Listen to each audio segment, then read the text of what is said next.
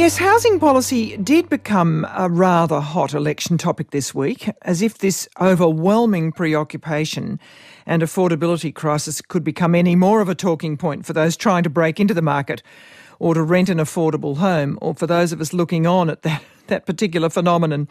On the one hand, the Coalition's policies are focused on grants, known as the Home Guarantee Scheme, while Labor's newly announced policy is a shared equity scheme called Help to Buy.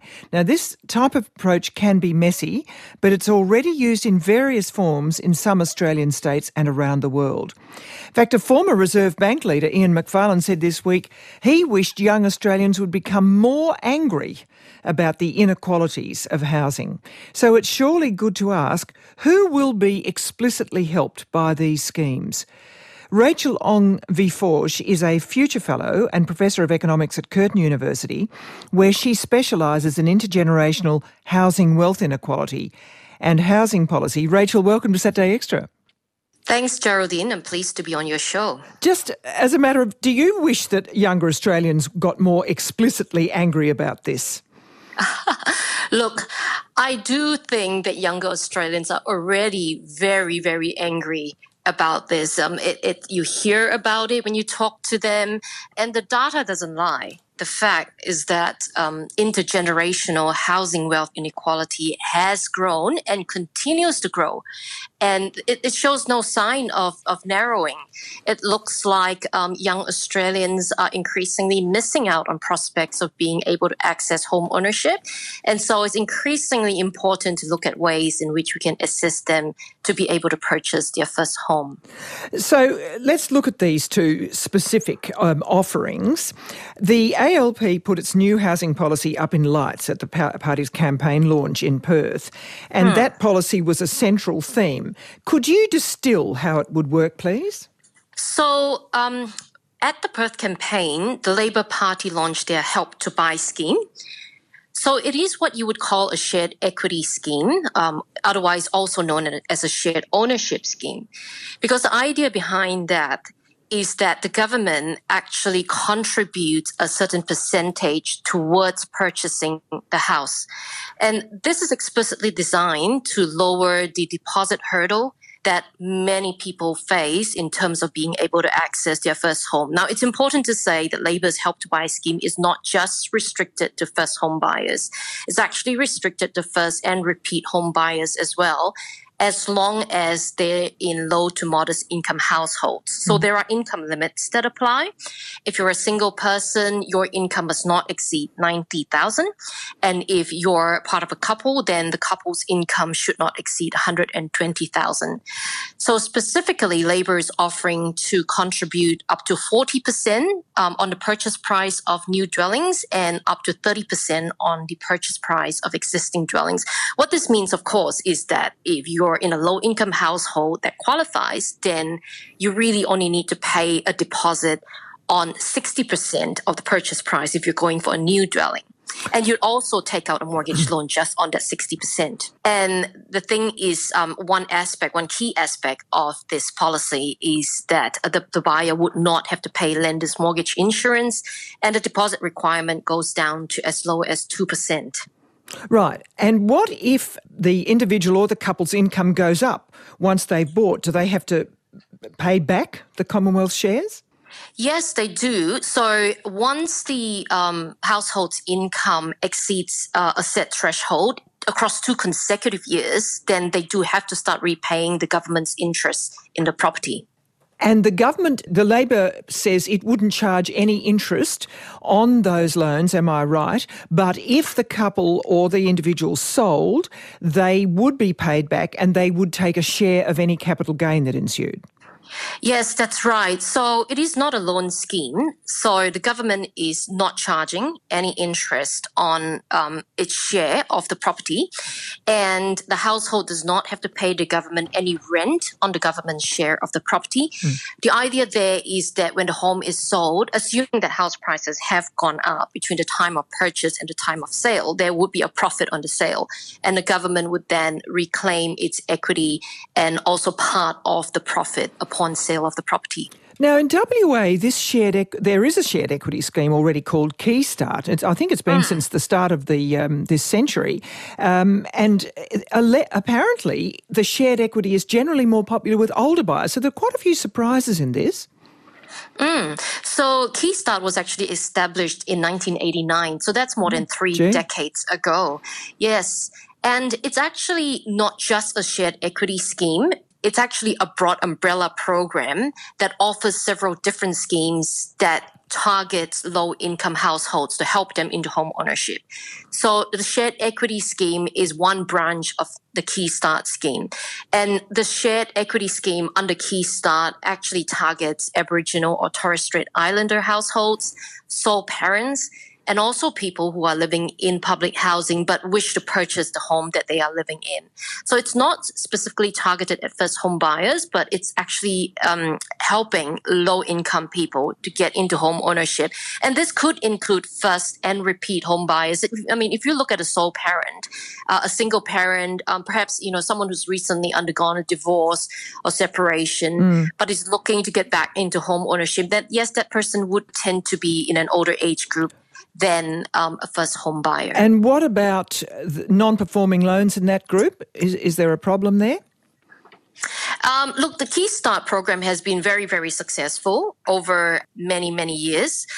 It is very, very well regarded in WA. In the case of the Keystart Shared Equity Scheme, again, the buyers don't actually have to pay an interest on the government share of the equity scheme. Right. I suppose what I'm getting at is that because there was something like this in New South Wales and it fell over quite often. I mean, it's not easy to manage the capital, but quite clearly this hasn't been an issue with Keystart. And in fact, I read that it's turned a profit for the state government.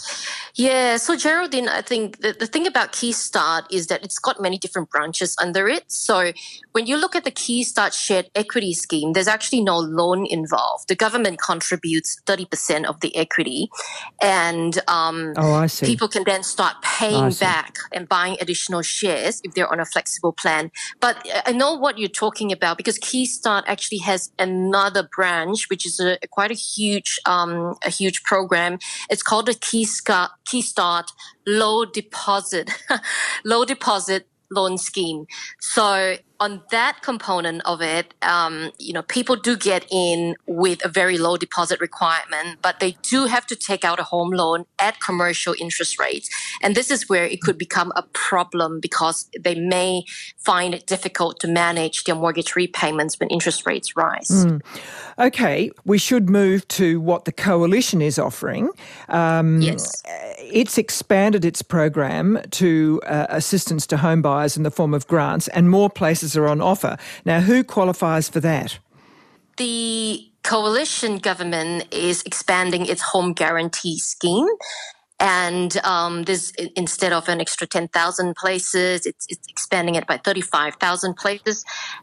So the income limits on the home guarantee scheme are actually higher. They would be $125,000 for single home buyers and $200,000 for those who are part of a couple.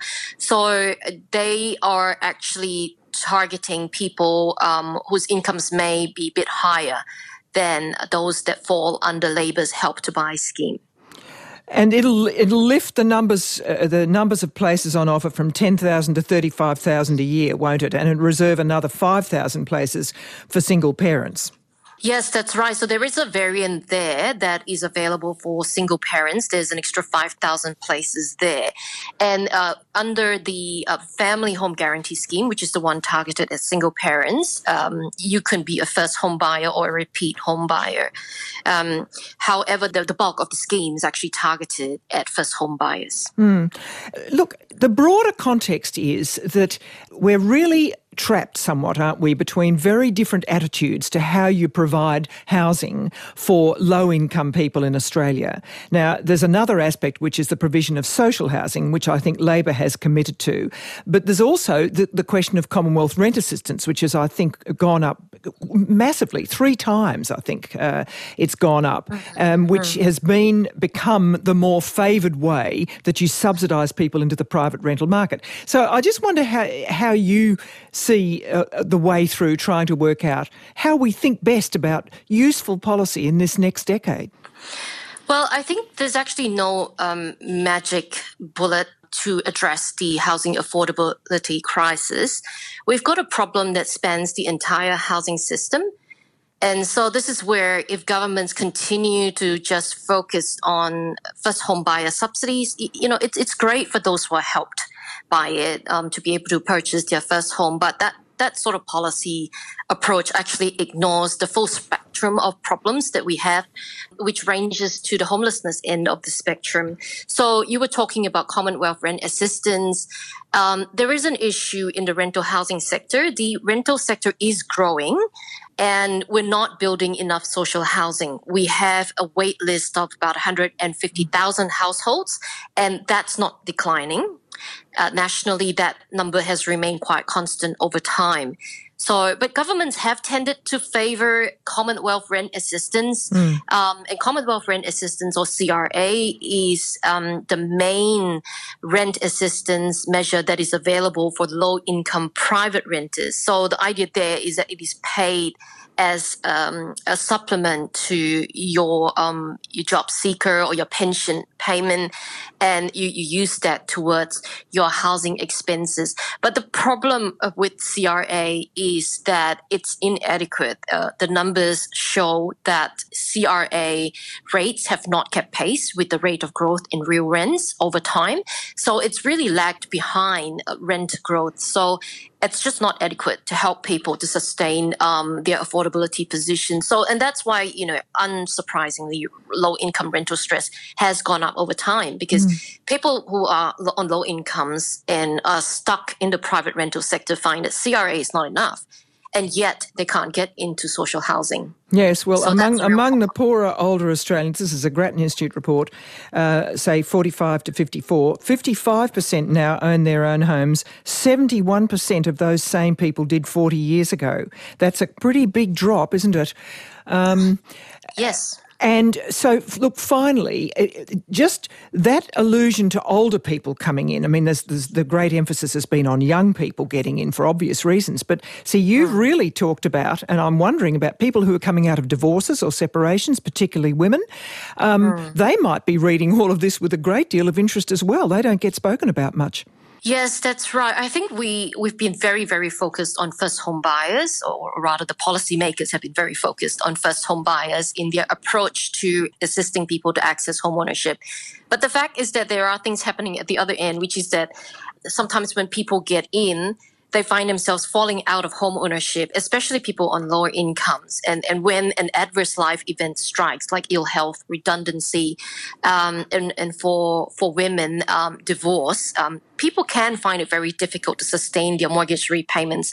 And this is, of course, something that's going to become a huge concern, because interest rates have started to rise and will likely continue to rise. So there are numbers of people who are actually falling out of home ownership as well. And these are older people. So once they do fall out, they can find it quite difficult to get back in.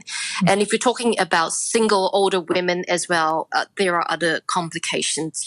They have very little in the form of superannuation, very little in terms of other forms of wealth that they can rely on. And so it is very, very important, I think, to look at how we can provide secure housing, not just for those who can't make it into home ownership, but for those who are falling out at the other end as well. Yes, thank you very much indeed, Rachel. It's good to have you analyse that. Thank you.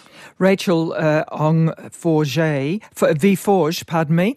And I just noticed that one of your texters has said, can you ask who pays for repeat maintenance and upkeep of the house? That is actually the people who are the occupants of the house. I did particularly check that, by the way. We didn't get a chance to talk about that. But yes, that is part of your commitment, that you continue to, that you pay for all of that. And obviously this has operated in Singapore for quite some time, that payments towards your rental housing go towards your equity, according to another one of our texters. Thank you very much indeed. Look, we'll keep following this.